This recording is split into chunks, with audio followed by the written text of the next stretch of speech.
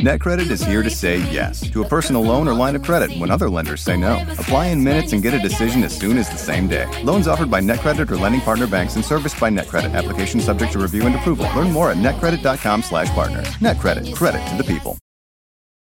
There are over 75 million monthly Tubi viewers. That's more people than there are golden retrievers. Which means Tubi is more popular than using meat-flavored toothpaste. More popular than never figuring out what WALK spells. More popular than kicking your leg when a human rubs your belly just right. Tubi, it's more popular than golden retrievers. See you in there.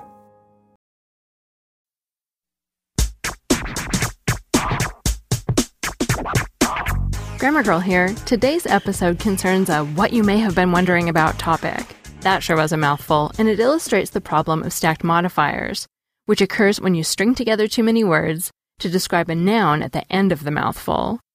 Bill Walsh, author of Lapsing into a Comma, calls the problem of stacked modifiers adjective pileup, and Microsoft Word's grammar checker will sometimes put a squiggle under a bunch of words and complain, too many nouns. Let's look at these related problems and then resolve not to create such a traffic jam in our sentences. Modifiers describe or modify other words. Adjectives modify nouns or pronouns, for example, and adverbs modify verbs, adjectives, or other adverbs. You don't run into any problem in single adjective-noun combinations, such as illustrated book. And you can even use one noun to modify another. It sounds weird, but we do it all the time. In the phrase job description, for example, the noun job modifies description. It's also perfectly acceptable to describe a noun with 2 or 3 modifiers. In such cases, you're encouraged to use hyphens to link together words that describe a noun, if the modifiers appear before the noun. For example, if you want to describe someone's age, as in the 40-year-old man, you need hyphens, 40-year-old man.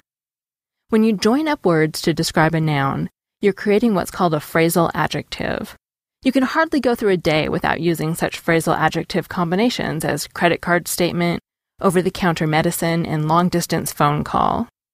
Hyphens clearly mark all the modifiers as going together to describe the one noun, and they prevent a misreading. Take this ambiguous sentence, which currently contains no hyphen. The man-eating lion was taken away. Who got taken away, the man or the lion? We don't know.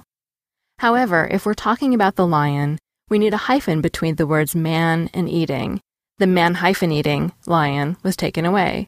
The man-eating lion was taken away. The hyphen makes the sentence much clearer. Without the hyphen, the sentence could be interpreted to mean that a man having lion meat for dinner was taken away, at least in places where men eat lions.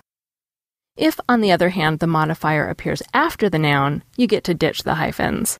The man is 40 years old. No hyphens there. You can also get rid of the hyphens if one of the 2 words describing the noun is an ly adjective. So if your sentence is, the spiritually inclined woman went to church, you don't hyphenate spiritually inclined. NetCredit is here to say yes to a personal loan or line of credit when other lenders say no. Apply in minutes and get a decision as soon as the same day. Loans offered by NetCredit or lending partner banks and serviced by NetCredit. Application subject to review and approval. Learn more at netcredit.com/partner. NetCredit. Credit to the people. There are over 75 million monthly Tubi viewers. That's more people than there are influencers on the internet. Which means Tubi is more popular than sponsored posts for digestive enzymes and high coverage foundation. More popular than soft launching your boyfriend. More popular than making boomers explode with rage when you tell them how much you make on a single post. Tubi, it's more popular than influencers. See you in there. Remember the frustration of trying to memorize vocabulary and grammar rules, only to find you couldn't actually use the language in real life? Well, there's a better way to learn. Rosetta Stone is the most trusted language learning program with millions of users learning 25 different languages, and you can get it on your desktop or as an app on your phone or tablet. Rosetta Stone immerses you in many ways with its intuitive process. It's really different. You pick up the language naturally. First with words, then with phrases, and then with sentences. Plus, with Rosetta Stone's True Accent feature, you'll get feedback on how well you're pronouncing words. It's like having a personal trainer for your accent. Don't put off learning that language. There is no better time than right now to get started. For a very limited time, Grammar Girl listeners can get Rosetta Stone's lifetime membership for 50% off. Visit rosettastone.com/grammar. That's 50% off unlimited access to 25 language courses for the rest of your life. Redeem your 50% off at rosettastone.com/grammar today. The modifiers we've mentioned so far, such as illustrated and man-eating, won't confuse readers, but you will befuddle them if you fall prey to the problem of stacked modifiers. How many modifiers are too many?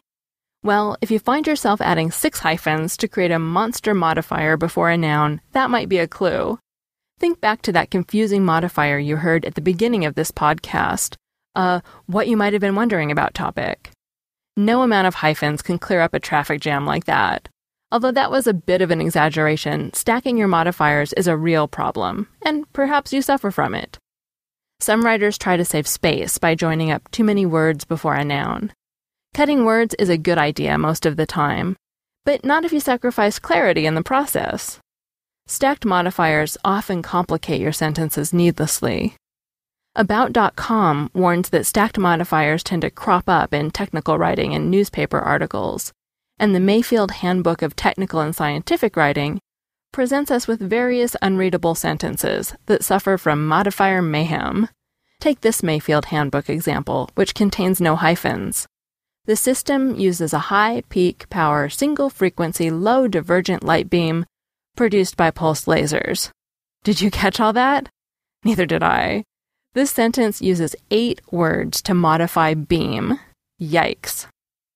Do not imitate this writer, no matter how much space you think you're saving. Instead, follow Mayfield's advice. Quote, add a few words, especially prepositions and conjunctions, to make the relationship between nouns clear to the reader. End quote. Mayfield rewrites the pulsed laser sentence like this. The system uses pulsed lasers that operate under high peak power to produce a single frequency light beam with low divergence. That sentence is still over my head, but at least technically inclined readers now have a chance at understanding it. As a general rule, you may want to consider 3 modifiers before a noun or verb as the maximum limit. The 3-foot-high fence is no big deal, but the 3-foot-high barbed wire-covered fence is a bit much. If you're faced with having to cram many facts into a small space, consider breaking the sentence into 2 shorter sentences. You might also decide to get rid of 1 or more of your modifiers. Perhaps you don't have to list every possible adjective associated with the noun. And don't forget the hyphens, which will make your sentences more readable. This podcast was written by Bonnie Trenga, author of The Curious Case of the Misplaced Modifier, and she blogs at sentencesleuth.blogspot.com. And I'm Mignon Fogarty, the author of The Grammar Devotional. Finally, don't forget to check out the Grammar Girl iPhone app, available at iTunes for only $1.99. That's all. Thanks for listening.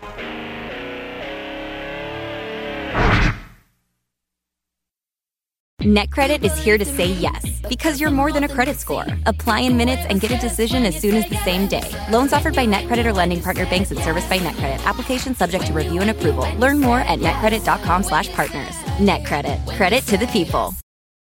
Why are smart businesses graduating to NetSuite by Oracle? Because NetSuite eliminates the expense of multiple business systems by consolidating your operations together into one. NetSuite is the #1 cloud financial system, bringing accounting, financial management, inventory, and HR into one platform and one source of truth.